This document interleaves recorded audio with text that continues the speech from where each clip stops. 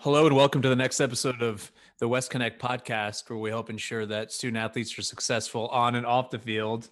I am excited to have an old friend of mine and teammate, my class, Jeff Jorve, with me today. How are you, sir? I'm doing great, Brian. It's great to be here. Thank you for having me. Yeah, and if I recall correctly, we are class 2004, right? Yeah, although my memory is not what it used to be. Yeah. So we played lacrosse together.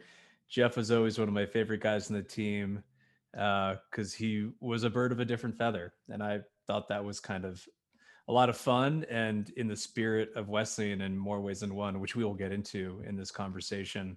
Um, Maybe, Jeff, you can get us started off. How you found yourself at Wesleyan, especially then, somebody coming from Seattle, you and Define, that was a rarity, frankly. There was obviously very much a Northeastern centric school, and especially on the lacrosse team itself. I mean, it was pretty much New England and Long Island were representative. So how did you find yourself in Middletown, Connecticut? Yeah, it's a good question. Um, I grew up outside the city of Seattle in a town called Bothell. It was about a 45-minute drive for me to get to school in North Seattle. And I started playing lacrosse in seventh grade. At the time, there were 8 teams in the whole state of Washington. Um, and I don't know that anyone outside of maybe a handful of lacrosse players went to play college lacrosse after high school. The Washington State system just wasn't good at producing college athletes. And so at the time that David and I, my friend David Fine, who is also 2004 and played on the team with you and I, at the time that David and I were applying to college, there weren't really that many people who had gone to play even Division III lacrosse. He applied early to Wesleyan and met with Coach Reba and showed him a videotape of his game footage, of which I was a part. I was on the team with David, and so Coach Reba asked for my name at the time. And then when I applied to Wesleyan, I think put in a good word for me at the admissions office. So I owe David to a certain extent for helping me get in. And I found that, as you alluded to, the transition from being in a very small program to going to a place like Wesleyan, I was a bit of an odd duck. I had never participated in some of the, lacrosse is a cultural institution in the Northeast.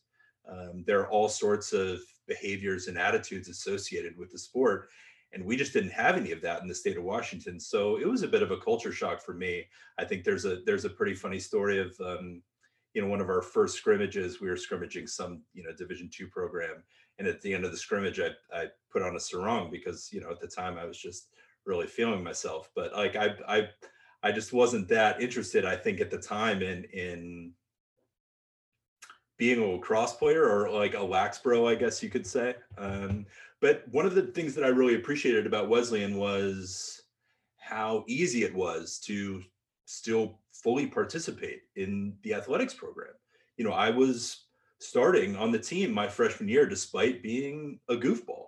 And I always really appreciated that about Wesleyan athletics, that during the fall, sure, there were workouts potentially, but you were a student first and foremost. And I think even, during the season, my freshman year, when I was starting, I was in a class called Opera and Oratorio Ensembles, which had a performance during one of our away games. So I missed the game. I had to do this performance as part of my credit. And I know that was true for, many of the film majors on the team. That was true for David when he was showing his film, that those sorts of things came first, despite us being a fairly competitive lacrosse team. So that was something that I always really treasure about my athletic experience at Wesleyan. I don't know if that quite answers your question, but that's certainly how I got there. Yeah, absolutely. And then talk a little bit about the academic focus you had when you were in school. What was your area of study, major, all of that? Yeah, so when I got to Wesleyan, I was convinced that I was going to be an astrophysicist. So I did a lot of advanced math in high school, and during my freshman year, tested in a multivariable calculus, took intro to astronomy for majors, and just really found that it wasn't maybe the direction I wanted to go after my first year. And so I believe it was in the campus center during some point in the spring of my freshman year. I was sitting around with a bunch of friends, and we all sort of made a pact to take Introduction to Chinese the next year, which at the time for a freshman college student to stare down the face of 5 days a week courses at 9 a.m. for an hour plus, hours in the language lab after that was quite the commitment. But we all decided to do it. I took Intro to Chinese then and finished 4 years worth of Chinese in 3 years at Wesleyan. Was an East Asian Studies major, spent a summer and fall abroad in China, in both Beijing and Hangzhou. Did a lot of traveling at that time. And ultimately that sort of transitioned from a very science and math focus to more of a humanities focus in East Asian Studies was what led me to my post-college career initially in China. So let's get a little bit into that. Obviously, you and I had a very successful athletic career at school, Little Three champs, 3 out of 4 years, no big deal. And you studied hard. I mean, that was always kind of part of your character. What was that transition like after school? Kind of what did that look like? Where'd you go? Sure. Well, it's a funny story because, a lot of I've sort of in conversations with previous episodes of the podcast, a lot of the focus has been on networks and networking and the importance of networks. And so when I was graduating, I knew that I wanted to go to China because if I didn't, I would lose my Chinese fairly rapidly. I wanted to go be more immersed in the language. And I knew that I didn't want to take a job teaching English. So I got a job through my mom's hairdresser's sister, who was the sales manager at a newly opened international hotel in Shanghai. I was the only foreign employee, the only English-speaking employee in a company of about 250 people. And I lived at the hotel during my first year in China. So I was in a 250 square foot hotel room and would take the elevator down to work. It was a very bizarre experience. The hotel itself was the sort of hotel arm of an iron and steel conglomerate that they had opened in order to kind of wine and dine the Chinese fire department, which determines all the occupancy requirements for buildings. So I got to meet a lot of Shanghainese fire department officials, drank a lot of bad Chinese wine.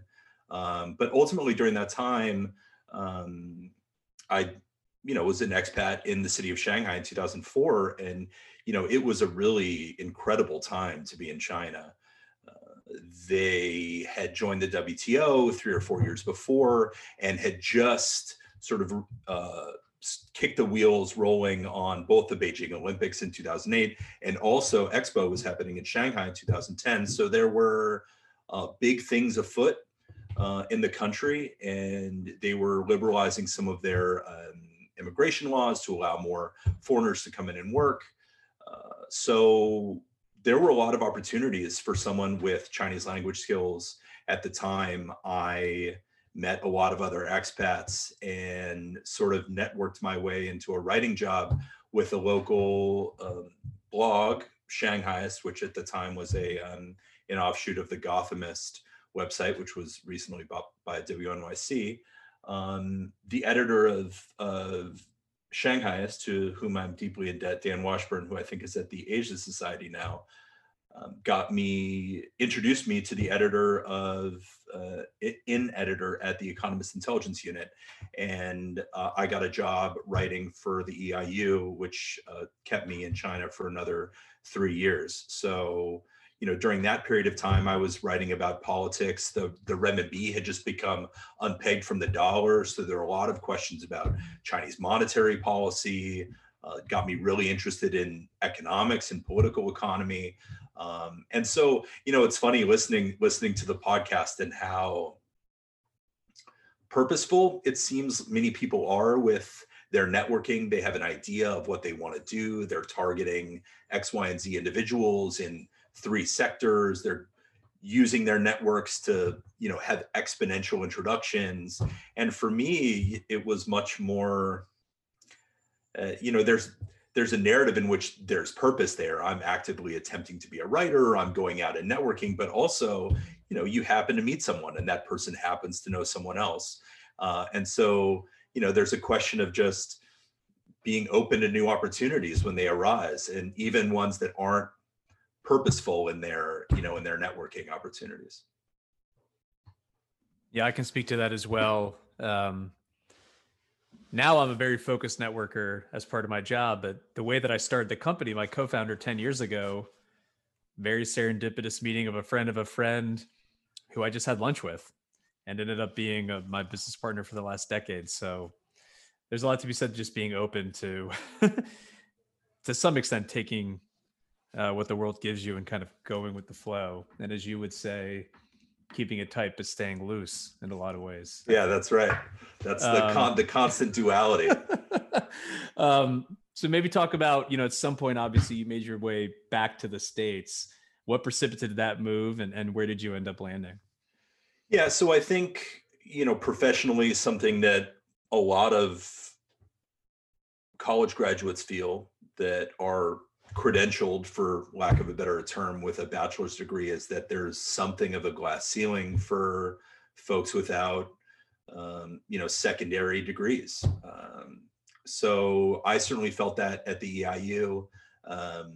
There was a sense that the sort of the writing that I was doing, which was very much going out and reading news wires, fetching whatever was pertinent to our readership, agglomerating that into a newsletter and sending it out with a little bit of editorial, that was basically as high as I could expect to go within that field if I didn't go get some sort of, master's or PhD.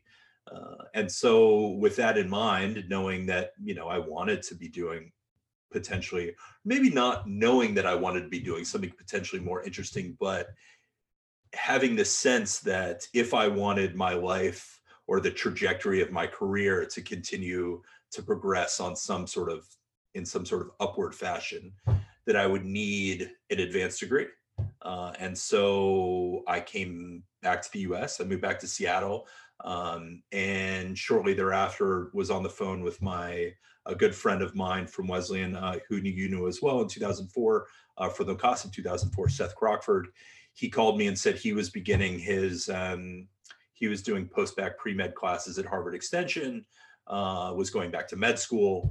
And so I drove across the country to Boston to live with Seth and take classes at Harvard Extension while I applied to master's degree programs in international economics. At the time, I had this idea that I wanted to work in 2008, 2009, there was this emerging field. These economists just recently won the Nobel Prize, Esther Duflo and Abhijit Banerjee, who had a new way of thinking about the application of sort of randomized control trials testing to economic interventions, particularly in international aid. I was very enamored of this idea that somehow we could use our sort of technocratic abilities to improve the livelihoods of impoverished countries.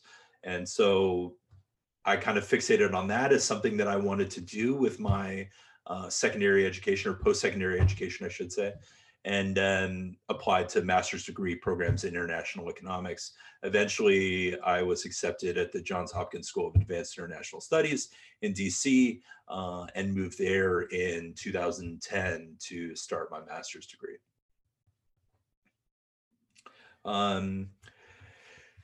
At SAIS, living in DC, I was never a huge fan of Washington DC, but SAIS was a really incredible experience for those who are thinking about doing work in government. I would highly recommend it as a potential place for master's education.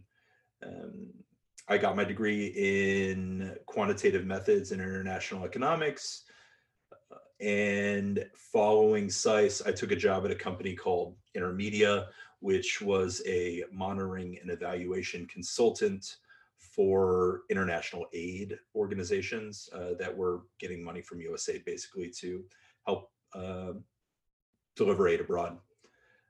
I did that for about 9 months to a year. I then worked at the World Bank for about 15 months. And I had sort of reached a point where, I had gone to school for 2 years in this thing that I had convinced myself I wanted to do.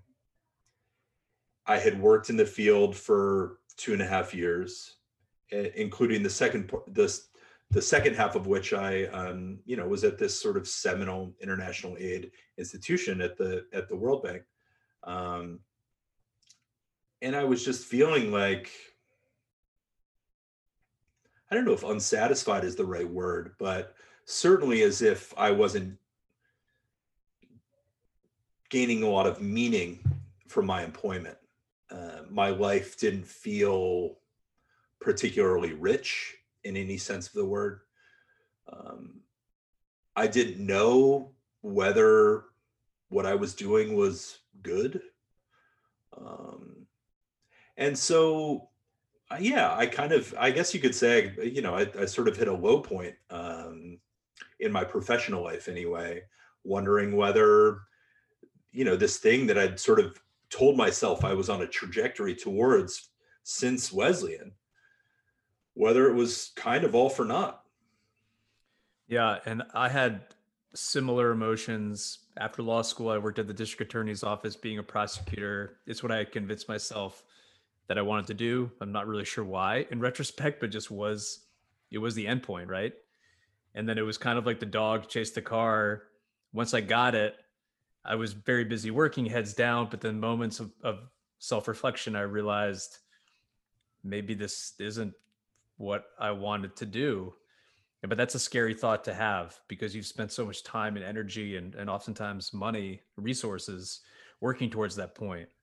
And I think that emotion that you're describing is one where when I've had the chance to sit down and talk to older alums, Rob Wilcox is a great example where they really find that passion and purpose is marrying something that they have an extreme emotion about internally with their professional acumen.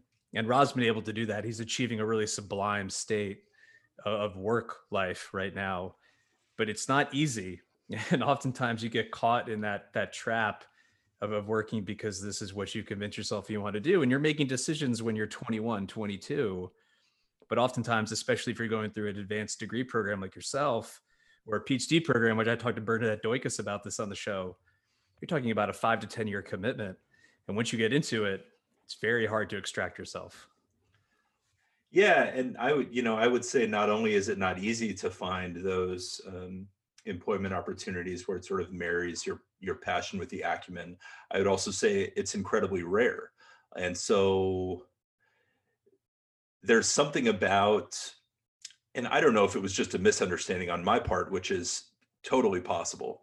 But I was under the impression for a long period of time that somehow your employment should be self-actualizing, that the thing that you do should give you some purpose in your life, that you should wake up feeling like, God, I can't wait to start my day. Like I took a break last night, but I'm raring to go again this morning. And I don't know that I ever felt that, to be honest. You keep waiting for it to happen, or at least I did up until this point where, I'm in DC, it's 2014, 2015, and I'm sort of feeling like, God, I am not excited to wake up and go to work in the morning. Like this is not, I feel like, what I signed up for. So what happened next? I mean, you had this emotion. There was other things going on personally as well. But what did that next step look like? Yeah, I mean, I think for me, that it's interesting. One of the things that happened is at the time I just started reading a lot more. I think that when you are a young professional, it's very easy to sort of subsume yourself into your professional life. After SICE, And as I was working, in these international aid institutions, I also spent time moonlighting as a bartender. And I spent a lot of time just reading, um, a lot of novels. And one in particular that stands out to me, I read To the Lighthouse for the first time. I had never read Virginia Woolf when I was younger, but it became quickly became one of my favorite books. And the book is often seen as this tragedy, um, where the main character, Mrs. Ramsey, is this intelligent, vibrant figure who subsumes herself to the interests of her household, and sort of her intellect is buried under the weight of responsibility for maintaining all of these things. But at the time when I was reading it, I felt like Mrs. Ramsey was very heroic. Here was a person who was doing all of the quiet things necessary to ensure that her husband and her friends and her children could live the lives that they wanted to live and find deep meaning in what they were doing, without necessarily needing recognition herself. And that's always really stuck with me. And I think, I read the book the first time, I think in 2013 or so, and I just thought to myself, that to me seems very meaningful. Like, I don't need to do something where my name is on a paper somewhere, or, I'm now a senior vice president as opposed to just a vice president at some company. And that title change means a lot to me. And I talk about it at dinner parties. I want to be surrounded by people I love and have deep, meaningful connections with them, and allow and do the things necessary to help them lead meaningful lives as well. And so I had been dating a woman from Wesleyan, actually, as well, class of 2007, Kim Baskin, off and on for basically since I got back from China. And I just decided, look, I'm not happy doing what I'm doing. Um, but I know that I'm happy with her. So I packed my bags. My contract at the World Bank was up. I worked at the bar for like another 2 months, and I put everything in the car and I drove to New York, because I didn't really know what I wanted to do, but I knew that I wanted to be with her. And so that really, like, that recognition that maybe my professional life would never be self-actualizing, but that my personal life could be, that my relationship could be the deep source of meaning in my life, was really what sort of changed for me, and led me to where I am today, which is I'm a stay-at-home dad. I worked for about 3 years in New York City, doing using my sort of quantitative background for more local nonprofits. I worked at Brooklyn Defender Services with another Wesleyan grad, Nick Malinowski, 2004, and Emma Alpert, 2004. I then worked at a private school that was, or a charter school that was focused on youth that were affected by the carceral system, and how that negatively impacted their credits and subsequently their engagement with public schools. But, then we had a kid, and I just decided, look, the thing that I want to do is make sure that, she becomes the best person she can possibly be. And the same being true for we have one on the way in March, for the boy that we're expecting, and any future kids we have, and to be a good partner to my wife, to do the things necessary at home so that she can do what she loves to do, which is work. And so in that way, I've found a very ideal situation, having found a partner who really likes working, who feels that her job is very important. And so in that way, I've my personal networking has really come to fruition in my life. And there's a couple of comments that I want to unpack a little bit before we move on. I think one of the themes that you touched on that we talked about in the pre-call is this almost endemic issue amongst, alpha male athletes, oftentimes who are very high achieving, that are in a peer group of other high achievers, of this linear concept, this linear path of, I'm going to go to Wesleyan, I'm going to play on the lacrosse team or the football team or the hockey team. That's very typical, stereotypical. And I think it's true in a lot of ways. And then I'm going to be an investment banker for 2 years. I'm going to go to business school. I'm going to go to private equity. I'm going to work my way up to being an MD. But oftentimes, which the benefit of hindsight, you and I have been in this game of life for a while now. When you assign incredible value to those milestones, oftentimes when you hit those milestones, they can be kind of dark places. Um, and that's something that I think we should all talk about a little bit more, because you should be assigning value to relationships, friendships, and building those deep relationships. And it's not all about these, you know, seemingly important stages of life that you're going to attain. And it kind of reminds me of the comment that the new CEO of Citi, Jane Fraser, first woman of a large Wall Street investment bank, getting all these kudos and just these incredible remarks about how, incredible it is that she's accomplished all this. And she said, well, I've also sacrificed a lot to get here, and I've missed out on a lot to get here. Right. It kind of evokes what you're talking about a little bit in my mind. Yeah, I mean, I think there's this idea of, and it's not just males. I think there is the competitive nature of athletics, and the sort of easily identifiable metrics for success. You either win or you lose. You're faster than someone else or you're not. And the sort of wealth of information we have about how to improve performance in an athletic capacity. Are you going to the gym? Are you doing cardiovascular exercise? Are you using the latest sort of skills training programs and ideas to improve your performance? All of these systems that we have in place for athletic achievement, that kind of thinking, that systems thinking about, okay, well, if I hit the gym and if I, run 30 miles in a week, and if I, watch videos about the latest ideas in how to improve my performance in the lacrosse field, then my performance as an athlete is going to increase. I'm going to feel better about myself. I'm going to gain more recognition. Our team will experience more success.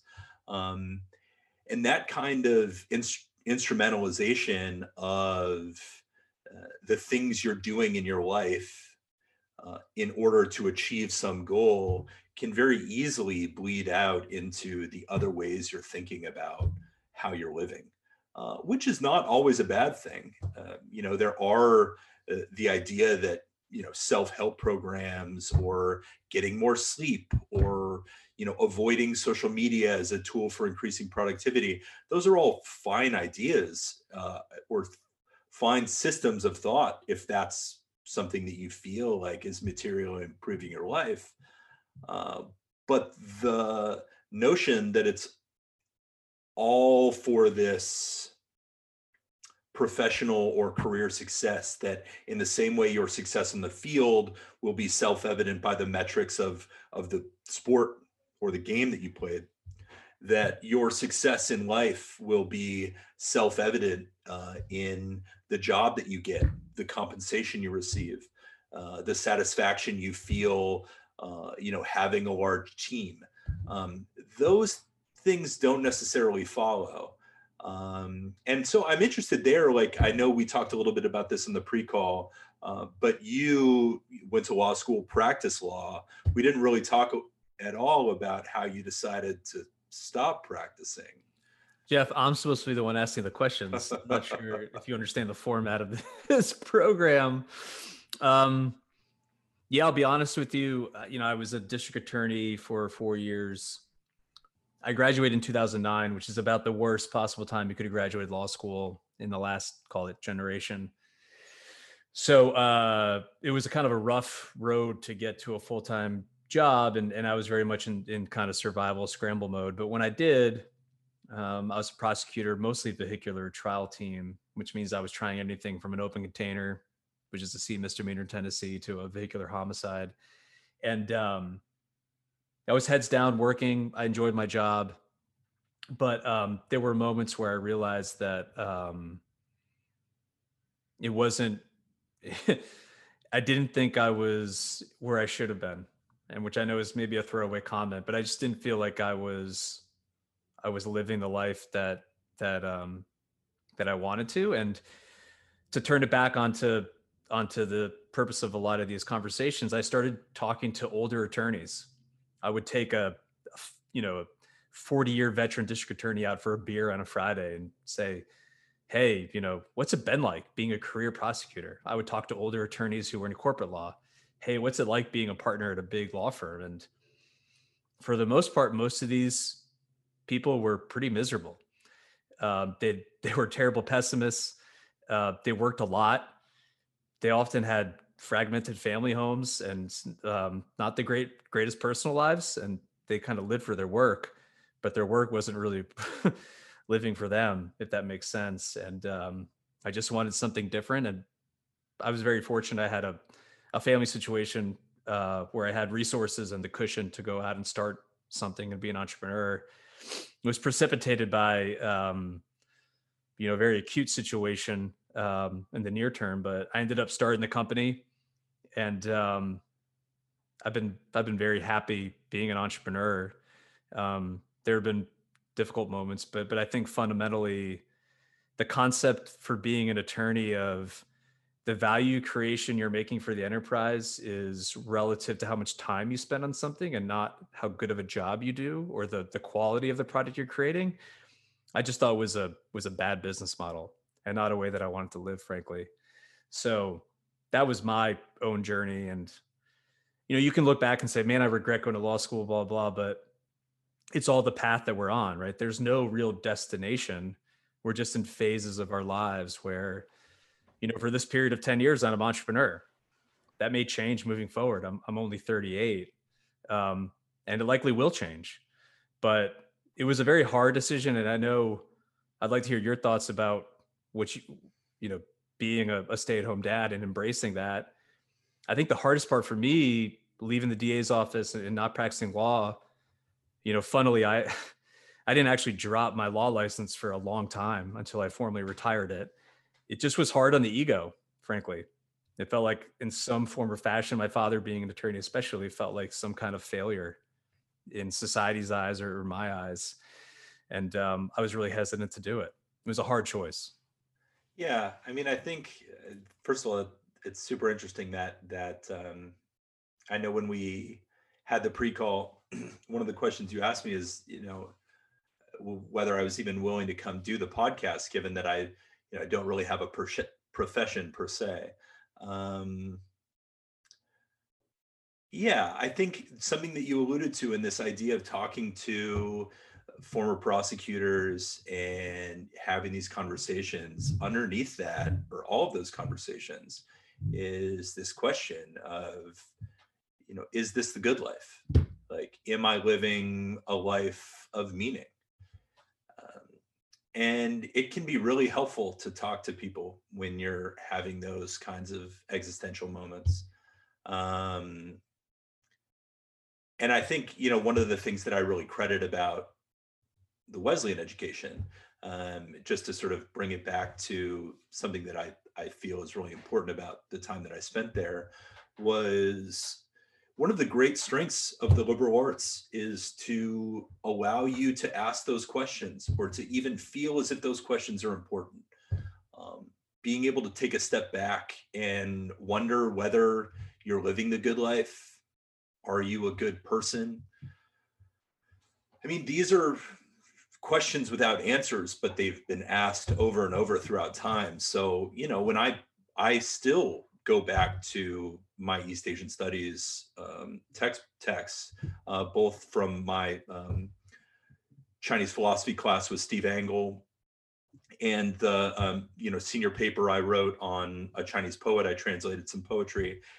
These are people who are writing 2,500 years ago, 1,500 years ago, and they're asking the same questions that you're talking about asking yourself. Is this what I want? Is this all there is to what I'm doing here? And so, when I thought about, and not to bring it back necessarily to the lighthouse, but it was much more than that. It was thinking more holistically about what I wanted my life to be like. But knowing that for me, the good life is being with family, maximizing my time with people that I really love. Um, and to sort of tie it in with this idea of the athletic mindset, systems thinking, I think that um, and that really funny timeline that you mentioned about, going and working in an investment bank for 2 years, then you go and work at a private equity firm, you make managing director, and it's funny because it's true. You hear people say those things all the time, and it's a very pragmatic way of thinking about one's life, because if you do those things, then financially you will be set for for the most part, unless you spend recklessly. um, but that's a viewpoint infused entirely with pragmatism. Um, am I going to have the means to buy food and clothing and shelter for myself and my family? But it's completely devoid of aesthetics. What does my life look like? Am I happy in the day to day? Do I find meaning in the things that I do beyond sort of selfish purposes? And those aren't questions that you can answer necessarily with, an MBA, or, an internship at an investment bank, unless, like you did, you talk with people who've been there a long time. You listen, you put yourself at the feet of people who have a perspective that you have something to learn from.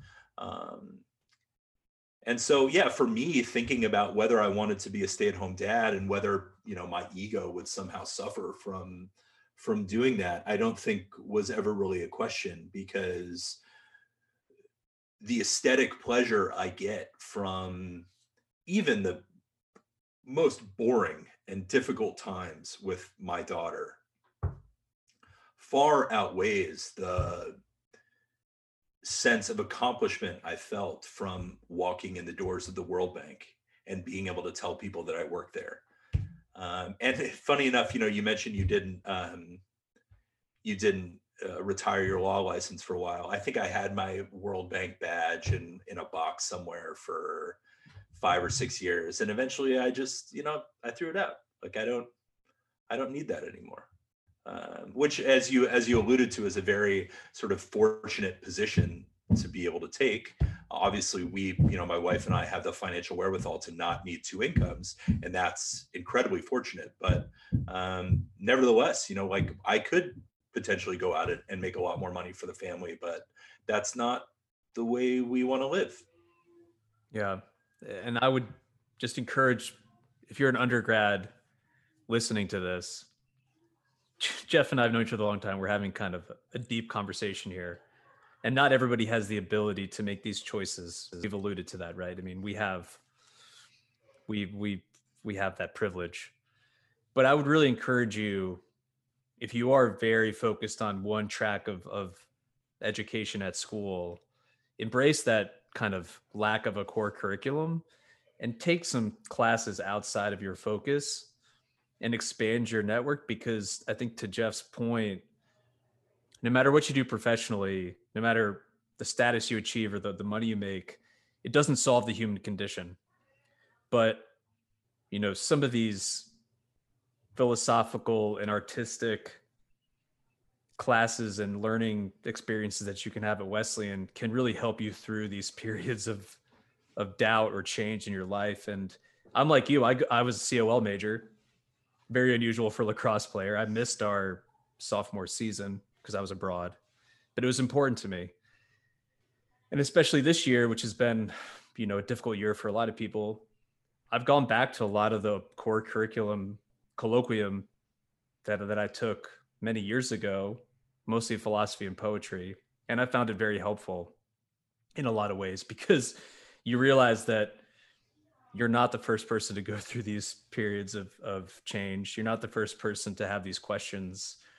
And there's no answers, but there's solace, I think, in knowing that, you're not alone with what's going on in your head. So I'd really encourage people to take some of those classes that they may not apply when you're investment banking or working on Wall Street or a doctor, but they sure can come in handy at times like this. So, Yeah, and to that point, I would encourage undergrads who are listening, or or recent alums who are listening, if you've made it this far, um, to not instrumentalize your Wesleyan education.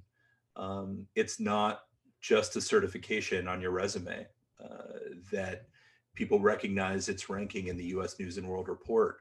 Um, Wesleyan is a liberal arts institution with an excellent educational track record. You know, if you've recently graduated, you've had an excellent education. And if you're there, you have the opportunity to be incredibly well educated.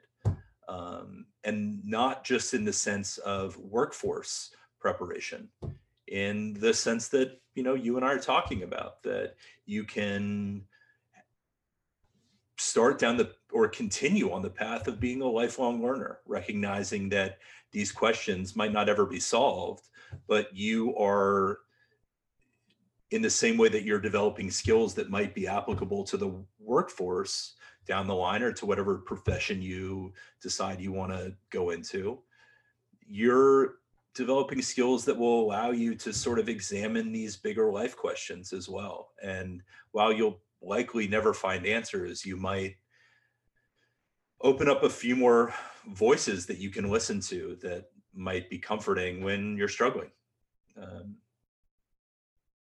Yeah, that's just that those would be my words of encouragement to undergrads who are still there, or those who've recently graduated. Well, I think on that note, we've gone about 45 minutes. It's been fun. It's really good to catch up. Yeah, and the other thing that I always say, you know, I've been talking to a lot of our peers and colleagues and teammates. If you are an undergrad or a recent graduate listening to this, you know, Jeff and I hadn't spoken for a long time, too long. Right. And I really regret that. And it's been awesome to have you back in my life. And I would just really reinforce to people that I know we all get busy with family formation and our business and careers. And part of the challenge we have as really high motivated, high achieving individuals is we often get very busy very quickly. But I would really try to reinforce to people listening to maintain the relationships you made at school, because it will help you have a more robust and enriched life. And these are people that are formative in your personal and professional lives. So take the time to keep up with people. It's easier now than it was before too. So that's my 2 cents to add on the back here. But Here. Jeff, thank you for the time. I really appreciate it. Thank you, Brian. I appreciate it as well. Good talking to you as always.